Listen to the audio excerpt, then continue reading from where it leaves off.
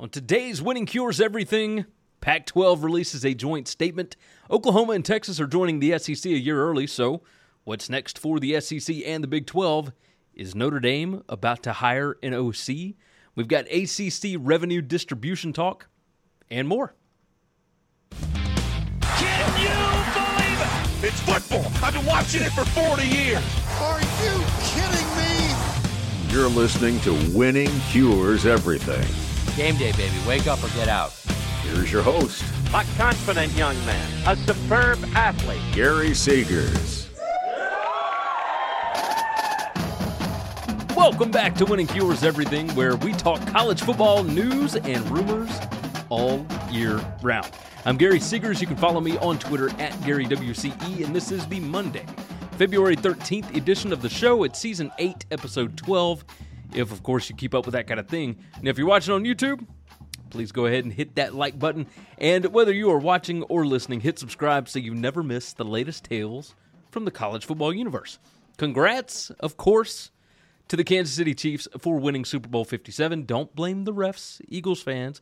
Blame that defensive performance in the second half. Yeesh. I mean, it was all just, the game was great, right? Also, like, I got to tell you, I want whatever it was that they gave old Patty Mahomes at halftime to make him not be able to even feel his ankle in that second half. That dude was unbelievable, just absolutely insane. On top of that, my wife and I, we talked for a long while about, of all things, Rihanna's halftime show. I'm curious your thoughts. Toss them in the comments there. Apparently, she's pregnant again, for one. I don't really keep up with pop culture a whole lot, so I didn't realize that, one, that I knew so many of her songs, but also I had felt like she had been pregnant for like over a year at this point. But apparently she had a child last year, and now she's having another one. So my wife told me about her net worth, which is worth $1.4 billion with a B. Like, she co-owns a makeup line called Fenty Beauty. It's with like LVMH, I believe it's like Louis Vuitton and one. I had never had a clue about all this. I knew that she was Bad Girl Riri. I knew that, but that was about it. Anyway, enough about all this. If you're watching on YouTube, go ahead, toss in where you're watching from in the comments or the chat. Now, as you know by now, I ask you all to do that because I'm nosy about where you guys are consuming the show. Of course, I appreciate you for watching and for sharing the show, telling your friends about it. And of course, I appreciate you listeners as well. Our goal is to hit 10,000 subscribers by the end of the 2023 football season, which we are well on the way now that we're about to hit 8,200 subscribers on the channel. And I say we because, honestly, you guys are very much a part of this thing. It's a community. Every like, every share, every subscribe helps out so much, just so much. Also, what all that stuff does for the YouTube channel, podcast reviews, subscribes at Apple and Spotify do the same thing over there. So, like, they push out the show more when you subscribe and when you give it a nice review. So thank you if you've already done that. If you haven't, what are you waiting for? As far as YouTube goes, I'm still seeing like 80% of the viewers on every video are not subscribed. So if you are one of those that's watching this one, do me a favor, hit that subscribe button. Become a part of this wonderful WCE community. As most of you know, I am an Alabama fan, but that is not exclusive to football. A lot of my family hold degrees from Tuscaloosa, so I was raised up to support the Tide in everything, every sport. And it has been tough sledding as a Bama basketball fan for a lot of years. So when Alabama was announced today as the number one team in the AP basketball poll, I immediately had flashbacks of the last time that they reached number one. It was December of 2002, and it was just a couple of days before they went and lost at Utah when the Utes had Rick Majerus as their head coach. Now, after that, Mark Gottfried led the Tide out of the rankings, so they went number one in the polls to out of the rankings within like 5 or 6 weeks. It was impressive stuff. Now, I'm going to manifest this on the show, okay? This season will not end like that one did. That one ended with a loss to Indiana in the first round of the NCAA tournament. I mean, that team ended up 17-12. Very few number one teams end up 17-12. But I got a feeling this one's going to be better. No first-round exit for Alabama this year. I am a Nate Oates believer. But, alas, y'all ain't here for college basketball. This is a college football show. We got a lot to dive into. There is a lot on the docket. Let's go on and get to it. We will start off with this here. Right before I started recording, the Pac-12 schools released a joint statement. And that statement says, the 10 Pac-12 universities look forward to consummating successful media rights deal or deals in the very near future. Based upon positive conversations with multiple potential media rights partners over the past few weeks, we remain highly confident in our future growth and success as a conference and united in our commitment to one another. Now, I obviously have not had a lot of time to really dive into this or to reach out to anybody to hear their thoughts, but this doesn't feel real. Like, it's obviously a response to the Big 12 and their aggressive stance on expansion. The statement says, we remain highly confident in our future growth and success as a conference and united in our commitment to one another. Now, we're now into like the 5th or 6th month with no TV deal? The Big 12, who wasn't supposed to come up until a year after you guys, has already gotten their thing done. What would be considered a successful media rights deal at this point? And my biggest question out of this is, who are the multiple potential media rights partners? That's what I would like to know. This feels like the conference felt a little bit embarrassed by what has transpired over the last couple of weeks. You know, they had leaks coming from inside the house. They are trying to put this thing to bed. Now, I don't know that this accomplishes that, but who knows? I mean, maybe they sign a deal with ESPN for a big game of the week, and they bring in all that streaming money from Apple and Amazon both. I mean, who knows at this point? So we'll see what ends up happening out of this, but I don't think that accomplished what they were hoping that it would. But I could be wrong. I could be wrong. Since we last spoke, it was announced that Oklahoma and Texas will be leaving the Big 12 a year early and heading to the SEC for the 2024 football season. Now, in order to get this done, there was a lot that had to take place. The Sooners and the Longhorns were set to join the SEC in time for the 2025 season because the Big 12, their media rights contract expires after the 2024 season. But the Big 12 and the schools agreed to go ahead and get this thing done early. Texas and Oklahoma will owe a combined $100 million to the Big 12, a large portion of which will go to the 8 legacy universities to help with the expected decrease in 2024 revenue due to the loss of those 2 schools. But we knew that the Big 12 and the SEC wanted to go ahead and get this done a while back. Now, the question, of course, is why were they not able to get it done before now? The answer to that is media partners. And they will all say, it's not that, it's, this and that, whatever. It's media partners. That's the answer. Fox would basically be losing Oklahoma and Texas games to ESPN in that season. Now, those are huge draws for Fox. So how are they going to be able to get Fox to agree to this? Well, Pete Thamel, ESPN insider, according to his Twitter, he said sources tell him a key part of the deal to let OU and Texas out of Big 12 early was a game flip of a non-conference matchup between Michigan and Texas. And the way that they got that fixed is Texas will now visit Michigan in 2024 in Ann Arbor, and Michigan will return the game to Austin in 2027. They had been scheduled the opposite. So we can pretty much guarantee Michigan versus Texas will be on Fox early in 2024, which should be an absolutely massive game. 2 of the biggest fan bases in the country for a matchup that's only been played once. It was a 38-37 Texas win in the 2005 Rose Bowl.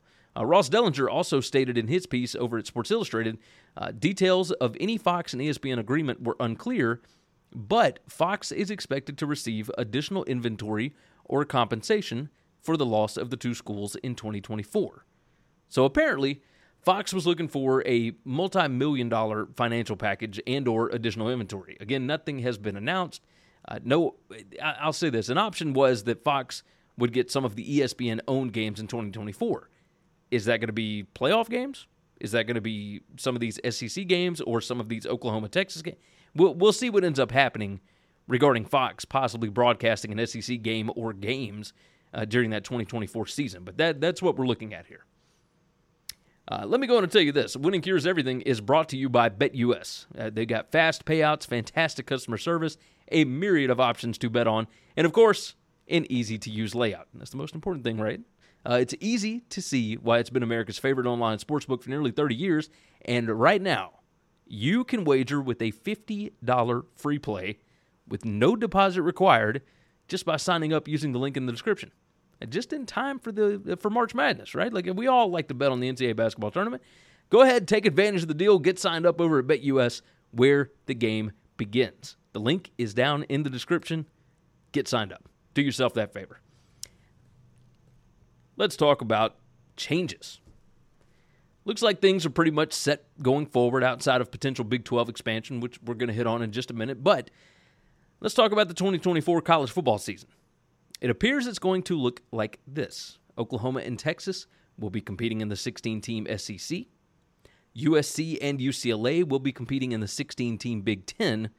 And the Big 12 will be at, surprise, 12 teams. It's been a long time since they've been at 12 teams. They have BYU, Houston, UCF, and Cincinnati joining the, quote, legacy 8 remaining teams. Conference USA will be up to 10 teams at that point, as Kennesaw State is expected to join that season. The Sun Belt will be at 14 teams. Now, the question is, who knows what to expect with the Pac-12, the AAC, and the Mountain West Conference right now, depending on Pac-12 expansion or implosion, I guess. The big one, of course, the biggest change will be the college football playoff. We'll be expanding to 12 teams. 6 highest-ranked conference champions, which guarantees a G5 in there, with the top 4 conference champs getting a first-round bye, and then you will have 6 other wild card spots. Yes, it feels like a little bit of finality, but this sport's instability over the past 2 seasons has been nuts. So really, who knows what to expect by that point? 2024 seems like a very long time away, and yet it's only about 18 months at this point. So who knows what is going to happen in between now and then. But man, I think we're finally getting to a point where everything's kind of leveled out, I think. So we'll see. We will see on that. So the finality of the 16-team SEC is coming to fruition in the 2024 season, as we just mentioned, but there is still the matter of figuring out the conference schedule. Now, currently, the SEC plays 8 conference games per season with 4 non-conference games. The current SEC divisions are set up with 7 teams. Each team plays 6 division opponents, along with 1 permanent and 1 rotating cross-division opponent, which is why you have situations like Missouri only playing at Auburn once every 12 years, like they did, this past season, or the fact that Georgia has yet to play in College Station against Texas A&M. Now, ESPN and Disney did not like that, especially with Oklahoma and Texas coming in. If you stick with divisions, you stick to an 8-game schedule, you either lose traditional cross-division rivals, or you only have 1 rotating opponent, so you don't get, a Florida versus Oklahoma or a Texas versus Georgia matchup, except maybe once every 7 years, and it could be 14 years between trips to those opposing stadiums.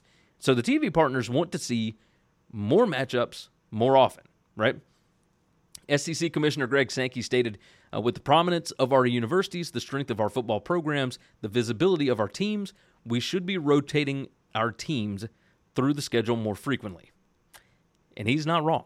Sankey stated that the SEC is focused on a single division model, which means the 2 best teams, based on conference record, not division winners, are going to play in the conference championship game every year. Now, he also mentioned this. He said, we've been intentional about discussing our ability to have annual rivalries played or rivalries played every other year. We haven't arrived at a destination between 8 or 9 games. The number of games will facilitate the number of annual games that take place.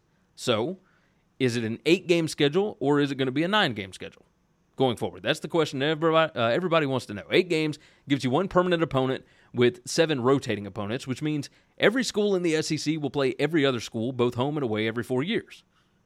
But with only 1 permanent rival, we either won't get Alabama-Auburn or Alabama-Tennessee every year, or we don't get Texas-Oklahoma or Texas-Texas A&M every year. Georgia versus Florida or Georgia versus Auburn, you get the point, right? There's a lot of examples here for teams that have multiple yearly rivals. The other option is to move to a 9-game conference schedule, which would give you 3 permanent opponents and 6 rotating. Again, every school plays every other school, home and away, every 4 years. 9-game schedule seems to be the best option, right? More traditional rivalries are protected every year, etc. But there are 3 issues with that, and we're going to dive into them right here. First, the weaker teams in the league. And no offense to any of these teams that I'm going to name, but the Vanderbilts, the Kentuckys, the Mississippi States, etc. And it can be any team in any season, as evidenced by, Auburn and A&M not making bowls last year. But only having 3 non-conference games each season makes it more difficult to make it to a bowl game. Now, there are contract incentives for coaches, additional practices for players, and more that are tied into bowl game appearances. It's easier to get 6 wins with 3 cupcake non-conference games than with only 2, which will be the case since all SEC members have agreed to play at least 1 P5 non-conference game each season. Now, second, there's the fact that with 8 conference games, you are guaranteed 4 home games and 4 away games, which means you can schedule up to 4 non-conference games in those seasons. In some seasons, you would be guaranteed 5 away games every other year. Schools can earn quite a bit of revenue from home football games, even if it's against FCS competition, so giving away home games has to be worth it to some of the bigger schools for sure. That leads us to number 3. The current ESPN contract is only for 8 conference games. That's what ESPN agreed to. Now, could the SEC convince ESPN to give them more money for 8 additional conference games? Possibly. But how much more? If ESPN is not willing to pay more, what is the point in the move that everyone says creates more value? I mean, this deal is locked up for a little while. I believe it's through 2034. What's the point of creating more value right now if you're not going to see any of it? So let's look at what we got here. The 3 most likely permanent rivalry games, if the league does go with the 3-6 format, would be these. That 3-6 is funny. I just thought about the 3-6 Mafia. That's awesome. Anyway, I will always be Memphis, my friends.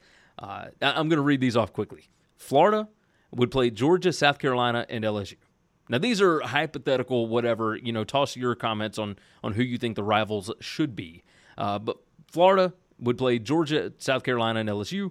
Georgia would play Florida, South Carolina, and Auburn. South Carolina would play Georgia, Florida, and Kentucky. Kentucky would play Tennessee, South Carolina, and Vanderbilt.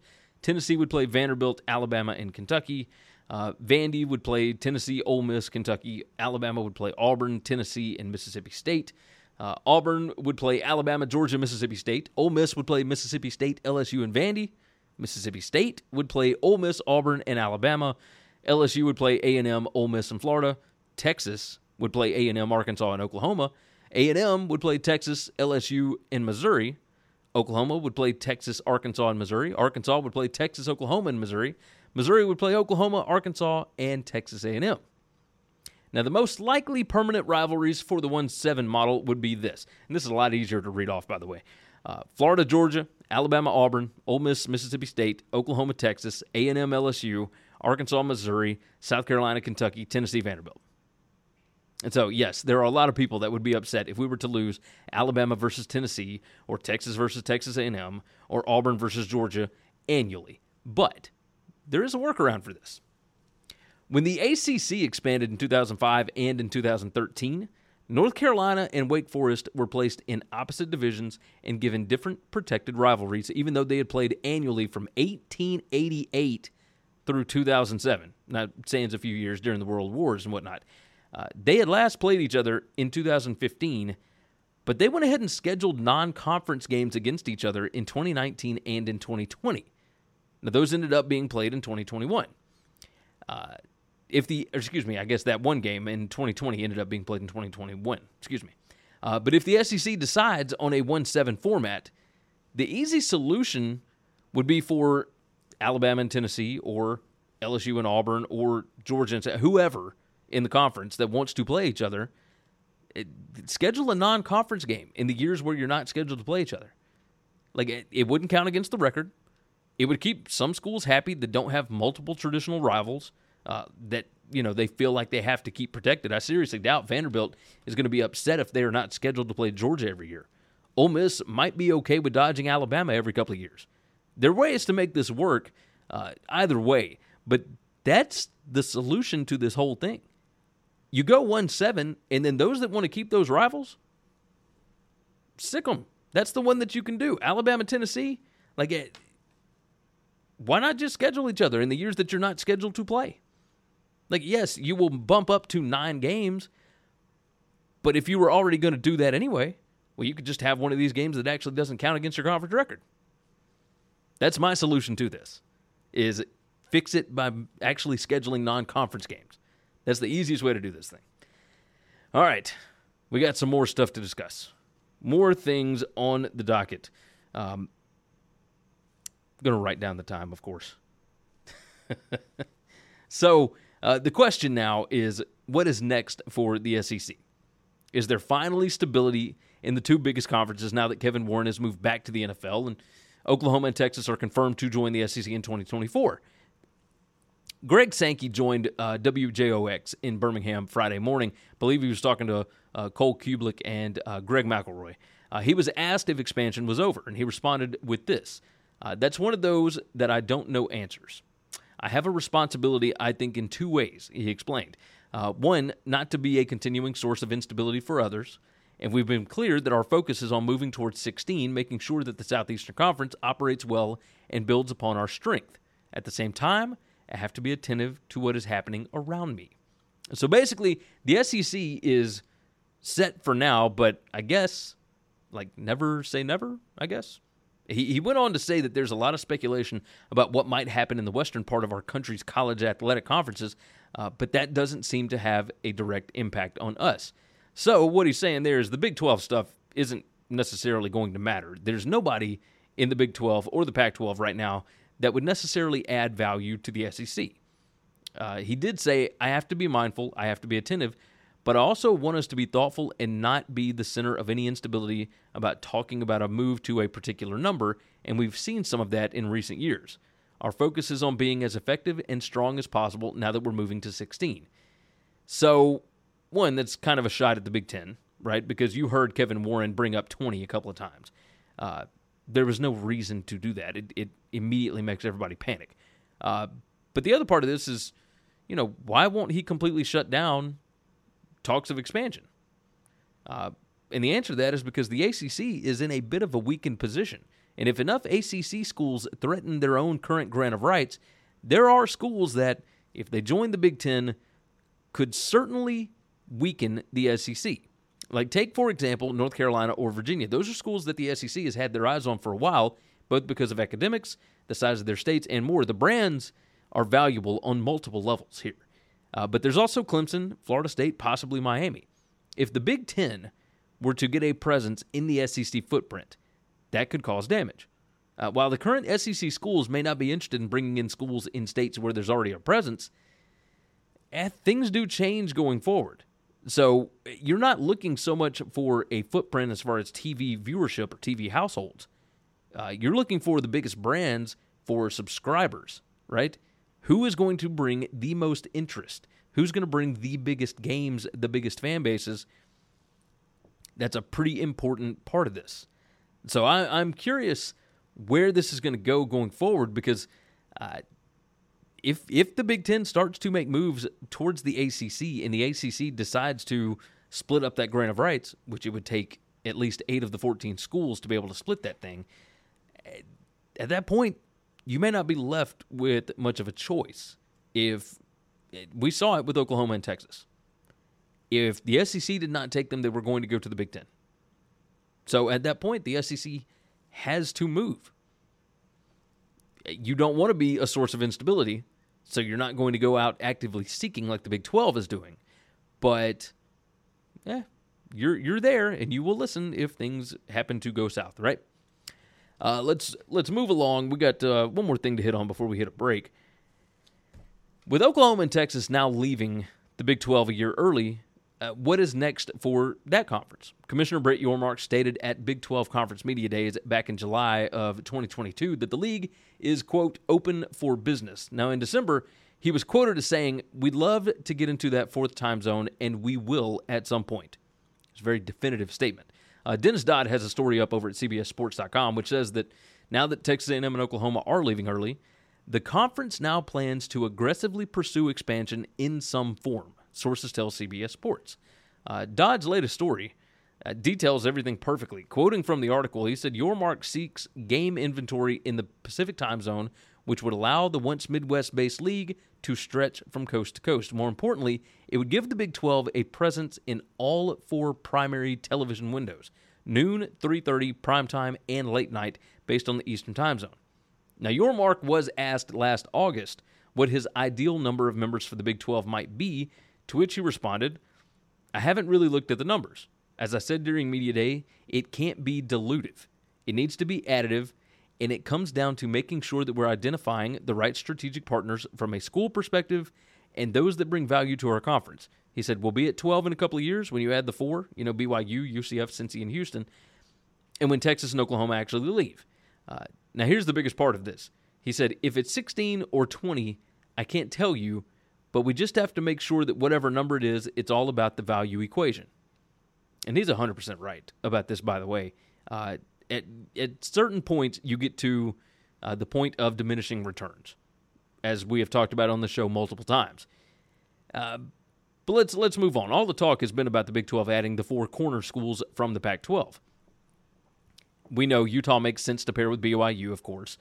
Colorado makes sense geographically along with Arizona and Arizona State. But the thing that all of those schools have in common is they are all located in the Mountain Time Zone. Now, notice up there, again, that Yormark said he couldn't tell you if the ideal number of Big 12 members is 16 or 20. If he brings in the 4 corner schools to the Big 12, that makes 16. But it didn't get the Big 12 into the Pacific Time Zone. The 2 biggest fish in the Pacific Time Zone, of course, are Oregon and Washington. Now, all of this revolves around the potential Pac-12 television contract with ESPN and Amazon that we spoke about at length last week. For a quick refresher, an AD inside the Pac-12 told The Athletic last week that no deal had been reached because the contract offers have not been good, which is why the Pac-12 Commissioner, George Kliavkoff, has been visiting San Diego State and SMU recently, looking into expansion, adding inventory for potential partners. The basic thing to know about this is that Pac-12 schools really didn't want to expand because Kliavkoff overpromised what each school could make by staying at 10, and now he's having to hunt for additional inventory just to get something close to what the Big 12 has already secured. The longer the Pac-12 goes without a media rights deal, the more nervous the current schools could get about the league's stability. So, back to Big 12 potential expansion. If the Big 12 takes the 4 corner schools because they prefer stability and security over whatever mess they're currently in the Pac-12, then that leaves only 6 schools in the Pac-12. SMU and San Diego State don't join the Pac-12 if there's only 6 schools, which means Oregon and Washington will be the biggest fish left with no TV deal and no real conference home. If they decide that the Big 12 is their best option and there's no offer from the Big 10 or, those 2 schools put the Big 12, I guess, at 18 schools at that point, if those states legislatively require Washington State and Oregon State to be paired up with their sister schools, then who knows whether the Big 12 will offer for all 4 to join. But if they do, that means that they would take 8 Pac-12 schools. That would bump their total number of schools up to 20, which, as I mentioned earlier, is one of the numbers that Yormark mentioned. Now, Yormark saw this as a possibility when he took over as Big 12 commissioner. That does leave out Cal and Stanford, and as I and other media guys have mentioned since last August, who knows how long those 2 schools are going to want to be playing big-time college football. They could end up joining, I guess, the Mountain West. And to think about it, if there's no legislative action tying Washington State and Oregon State in with, of course, Oregon and Washington, I guess the Mountain West could add those 4 new schools and bump their membership back up to 16. There is the issue of distance, right? Would it make more sense for Pac-12 schools to be, making $5 or $6 million less per school along with a decline in exposure in order to stay in the same geographical footprint? Like a trip from Salt Lake City to Seattle is 400 miles less than a trip to Fort Worth. Not that big of a deal when you're taking a plane and whatnot, but a trip from Salt Lake City to Orlando, Florida is 2,300 miles. I mean, it's nearly 3 times the distance. If you're going from Tempe, Arizona to Morgantown, that's over 2,000 miles. Now, there are several trips that are just absurd that would have to be taken regularly. Remember, this is not just about football. Like, this is basketball, baseball, volleyball, track, etc. Teams, all of those teams would become a part of this as well. So, for some of these Pac-12 members, the Big 12 is really an absolute last resort. But right now, like, things do look a bit dire for the Pac-12. And, I mean, we're talking about the Big 12 here, right? They are, quote, aggressively pursuing expansion. Like, you can imagine Oregon versus Oklahoma State as a conference game. Washington versus TCU, Utah versus BYU being a Power 5 conference game, or just a power conference game. We legitimately could have a conference game between Oregon State and Cincinnati, like Beavers and Bearcats. That could be incredibly interesting as we move forward. And I'm beginning to feel like the Big 12 getting Pac-12 schools in expansion is more likely than not at this point. Maybe I'm wrong. I'd love to hear your thoughts on this, so toss them into the comments down there. On the other side, we're going to talk about ACC unequal revenue sharing, Notre Dame's OC target, Brian Kelly divorce mess, Cam Rising, and a whole lot more. Let's check out some things you should know about. Every Tuesday and Wednesday at 1 p.m. Eastern, expert game analysis only on the BetUS TV College Football Channel. If you haven't already, subscribe to the podcast on Apple, Spotify, or whatever's your favorite podcast app. And if your app allows it, leave a 5-star written review. Visit the Winning Cures Everything web store to get all kinds of football shirts, hats, hoodies, mugs, and more. Visit winningcureseverything.com/store to see what all we've added. And now, back to the show. All right. We are going to talk Notre Dame.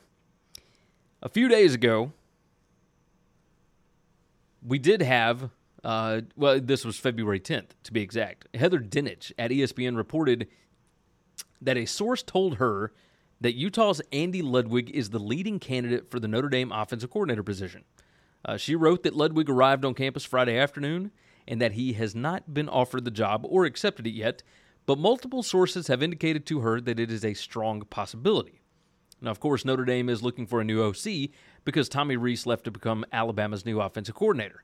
Apparently, Freeman is looking for a, quote, proven play caller who can continue to run a pro-style offense and fit seamlessly with the current staff. Now, Ludwig has been an OC at Oregon and Vanderbilt before Utah. He also had coaching stints at Wisconsin, San Diego State, and at Cal. But here's the deal. We're at February 13th now, 3 days after this report, and there has been no news out of South Bend. But if you read that report from Dinich a little bit further, there's something interesting in there. It says, while the Irish want to keep their offensive philosophy the same and continue to highlight their tight ends, sources said Freeman is looking for a coordinator who will also add creativity to the formations. With spring practices about a month away, there is an emphasis on finding a candidate who can quickly install a system and teach it to the staff and players. So, let me get this right. They are looking for an OC to come in and keep the same staff and keep the Notre Dame offensive philosophy the same. Now, the question here is, how much control is Marcus Freeman willing to give up to his next offensive coordinator? Like, it's one thing for an OC like Ludwig to come in and hear that from Nick Saban. It's another to hear it from a second-year head coach that is 21 years younger than him. Ludwig is 58, and Marcus Freeman is 37. Now, football is football, and Ludwig's offensive philosophy seems to be a splitting image of what Notre Dame has done and wants to continue doing. But there's that element of control that intrigues me. It makes me question things about what we saw before. Like, did Tommy Rees leave for Alabama simply because it was a better job? Or was there something else in that coaching dynamic that might not have been quite right? Now, obviously, this is speculation, but the fact that Ludwig hasn't been named OC yet, like, that certainly has me curious about things. So we'll see what happens in South Bend. And by the way, speaking of Notre Dame, Tommy Rees is already making his impact felt in Tuscaloosa. Alabama is expected to hire John McNulty as an offensive analyst. McNulty was the OC at Rutgers in 2018 after 9 seasons in the NFL. And he went from Rutgers to Notre Dame as tight ends coach, while Rees was the quarterback coach and then the OC. McNulty spent last season as Boston College's OC. So pretty good get for the Tide on that one. Let's talk about Brian Kelly. Last Thursday night, WBRZ, which is a TV station in Baton Rouge, reported that Brian Kelly, the LSU head coach, had filed for divorce. Now, there must be something in the water down there. We saw what happened with Coach O, right? They said that Kelly made the filing on Monday and that he and his wife of 28 years would physically separate on Thursday. And then something funny happened. All 3 of the kids posted on social media that the report was not correct. The daughter posted a picture of her mom and dad together at a restaurant in Baton Rouge with the caption, "Things look fine to me," which led to a whole lot of people bashing the news station. Now, your first thought here has got to be like, holy crap, there's another Brian Kelly in Baton Rouge that filed for divorce. Like, what are the odds of that? But WBRZ then produced the divorce filing, which listed the coach's address and his wife's name. Like, this is weird, right? Maybe it's not so weird. Apparently, a source inside the LSU athletic department reached out to the news station and informed them that a divorce petition actually was filed this week, but that Brian Kelly and his wife have reconciled and will seek to have the case withdrawn from the courts. So this is a great thing for all those that believe in true love and in not getting divorced, etc., sticking through a relationship. You get the point. But my first thought after everything was this, like, what in the world happened to make that man so mad that he legit went and filed for divorce? Like, my wife and I have been through some stuff, let me tell you, but there has never been a world where I have been so mad that I called up a lawyer and went through an actual legal process. Like, you can have papers drawn up without filing anything. Now, maybe this is nothing at all, and they just agreed that things weren't working, but then they decided to give it another shot. I guess that stuff happens all the time, but I'm kind of left with more questions, right? Like, and we're never going to get answers to these. Like, I guess, like, cheers to Coach Brian Kelly and to his wife for making it work. Like, there ain't nothing in this world like love, I suppose, but whew, that was a weird one towards the end of last week. Really, really, really weird one. Quick reminder, if you would, please like the video and subscribe if you've not already. The show is free, so I'm not asking for a whole lot here. Just, click the like button. Looks like this. Hit that subscribe button, and if you feel so inclined, tell your friends about it. Share it out. I would certainly appreciate that. You can also follow all of my latest musings over on Twitter. @GaryWCE is the name there. Hey, let's try something else out. Toss in some other college football shows that you listen to in the comments. Like, I'm always curious to hear new stuff, so go ahead and toss them in there for me. I would certainly appreciate that. Let's talk about the ACC. We got some things to discuss here. Now, we spoke about the ACC earlier and their weakened position, as I put it, relative to the SEC and the Big Ten, and the possibility that schools could try to leave the conference eventually to join one of the two bigger conferences. Well, the ACC is holding winter meetings in Charlotte this week, and the new Clemson AD, Graham Neff, was quoted as saying, "We'll have a lot of discussions on how to close the revenue gap in the ACC." Apparently, one of the topics that's at the front end of that conversation, according to a story over at theclemsoninsider.com, could be unequal distribution of revenue. Yes, that is the thing that is widely credited with destroying the Southwest/Big 8/Big 12 conference, right? Like, I'm sure people remember the Longhorn Network and the fact that Texas A&M is now in the SEC. But either way, former ACC Commissioner John Swofford, who was the ACC head from 1997 through 2021, he made the same mistake that Scottie Pippen did years ago. He chose long-term security without understanding market changes. His deal with ESPN, while it does lock in all of the ACC members together in a grant of rights, it goes all the way through 2036. Now, that's still 13 years away, and that deal is already considered a bargain for ESPN, much the same way that the CBS deal for the SEC Game of the Week was viewed for years and years, which ultimately ended the relationship between the conference and the network, but either way.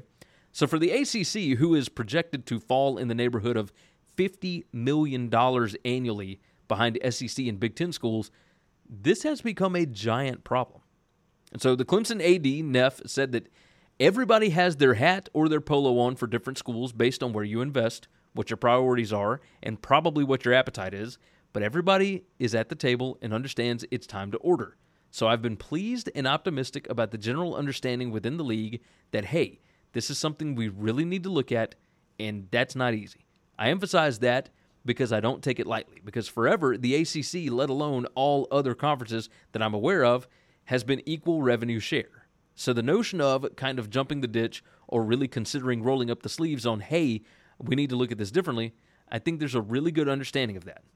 Now, I'll tell you, that's easy to say for the AD of one of the premier athletic programs in that conference. Clemson has been awesome under Dabo Swinney, and the Tigers football program, which is the front porch of most universities, is responsible for all but one of the ACC's college football playoff appearances, the other one being Jameis Winston and Florida State back in 2014. But the newly expanded 12-team CFP is certainly going to help raise the financial floor for ACC members.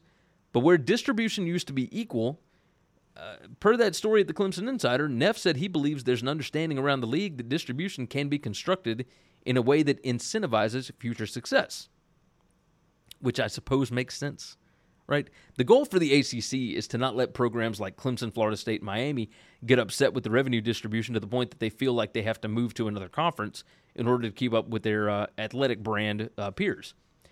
But you can't go about it by just handing Clemson more money because they're Clemson, right? Neff said, this is a specific quote that I'm curious about. He said, it should be based on performance. Football, success, postseason, CFP. And I'll tell you, if he had left it off right there, that would have been awesome. Would have been great. But then he added this little bit.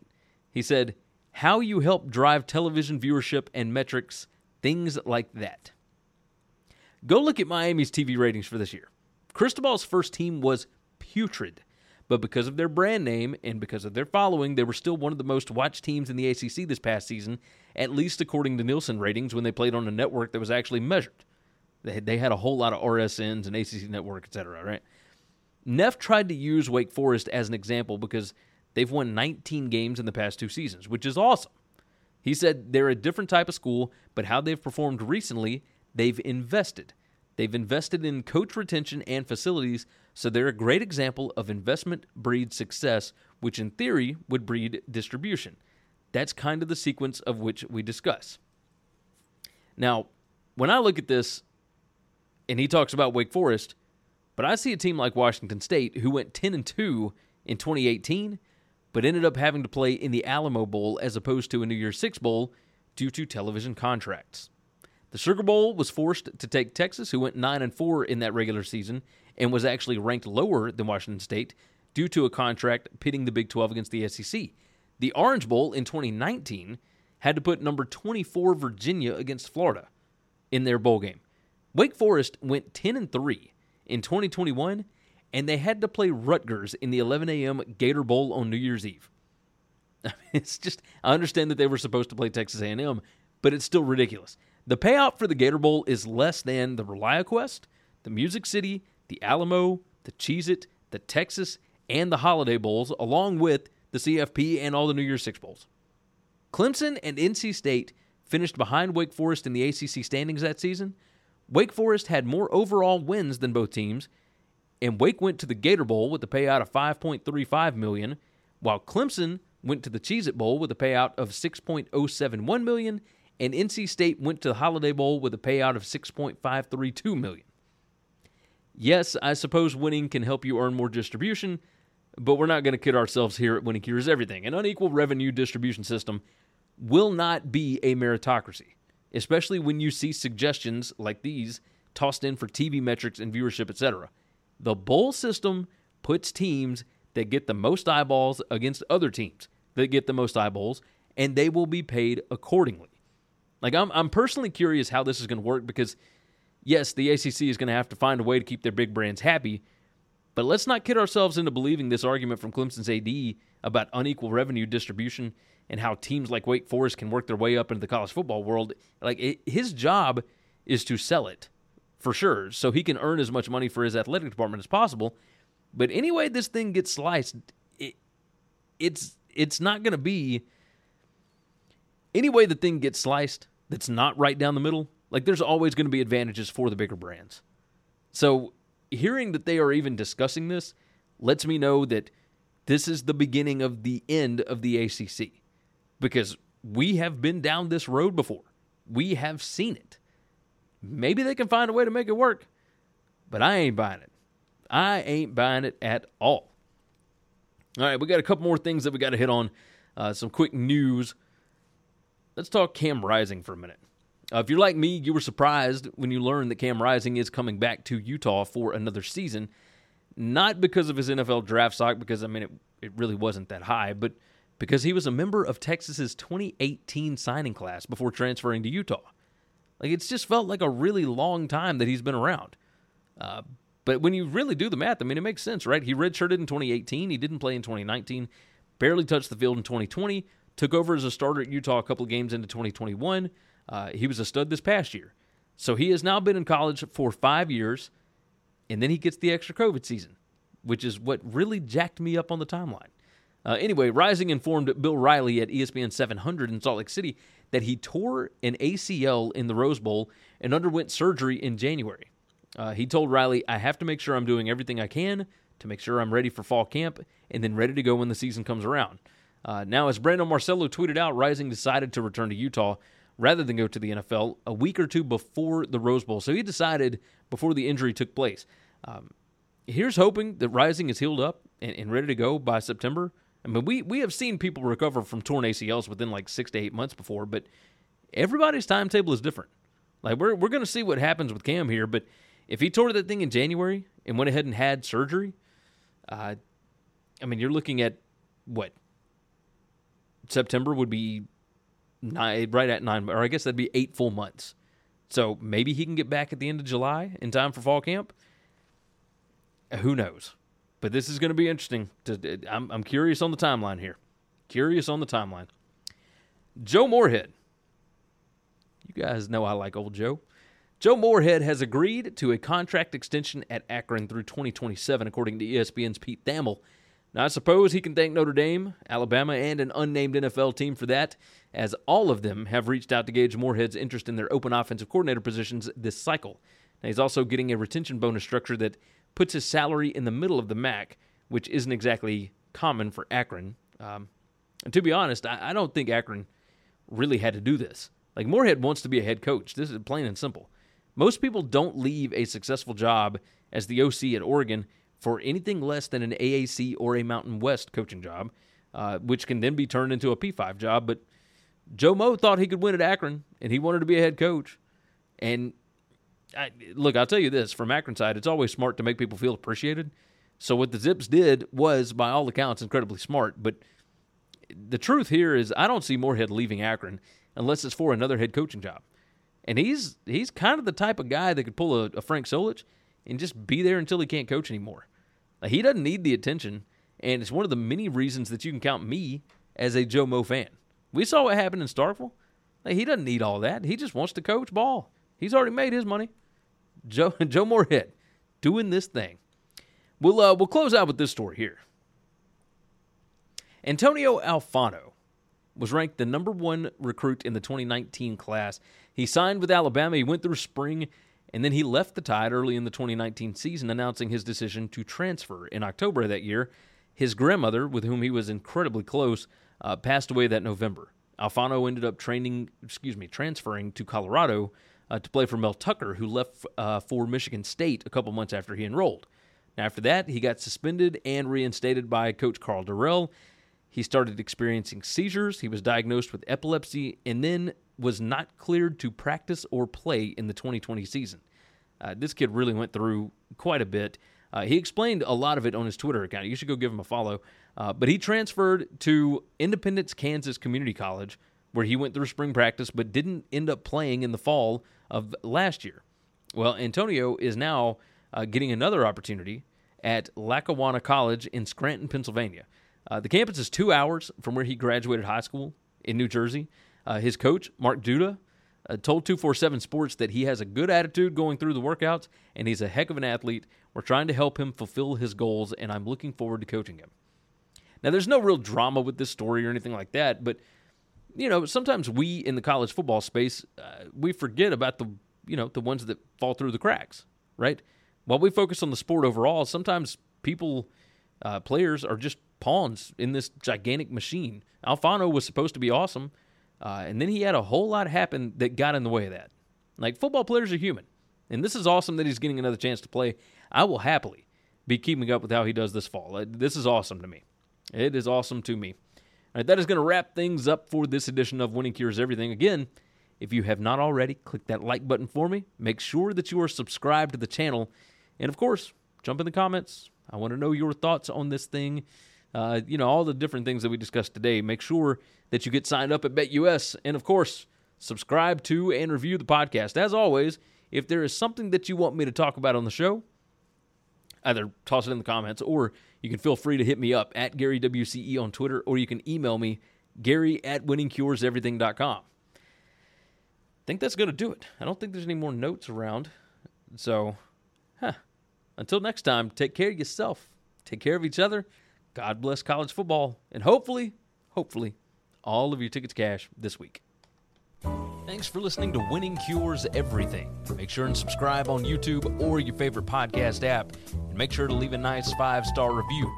You can follow Gary on Twitter at GaryWCE.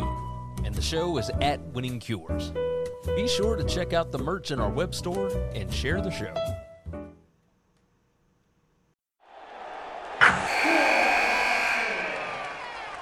Wilson, you sent the game-winning email at the buzzer, avoiding a 4:55 meeting on everyone's calendar. How did you do it? I got a huge assist from Grammarly, an AI writing partner that helped me make my point. 96% of Grammarly users say that it helps them craft more impactful writing. Would you agree? Grammarly helped adjust my tone to navigate tough work conversations. And it works everywhere I write, so I can quickly communicate effectively. Your teammate used Grammarly to summarize an important document, making a 3-pointer. How did he do it? It only took one click. When everyone uses Grammarly, everything just makes sense. You made an incredible slam dunk to end the game. The meeting was canceled, and your team will go home champions. Go to Grammarly.com/podcast to download it for free. That's Grammarly.com/podcast. Easier said, done.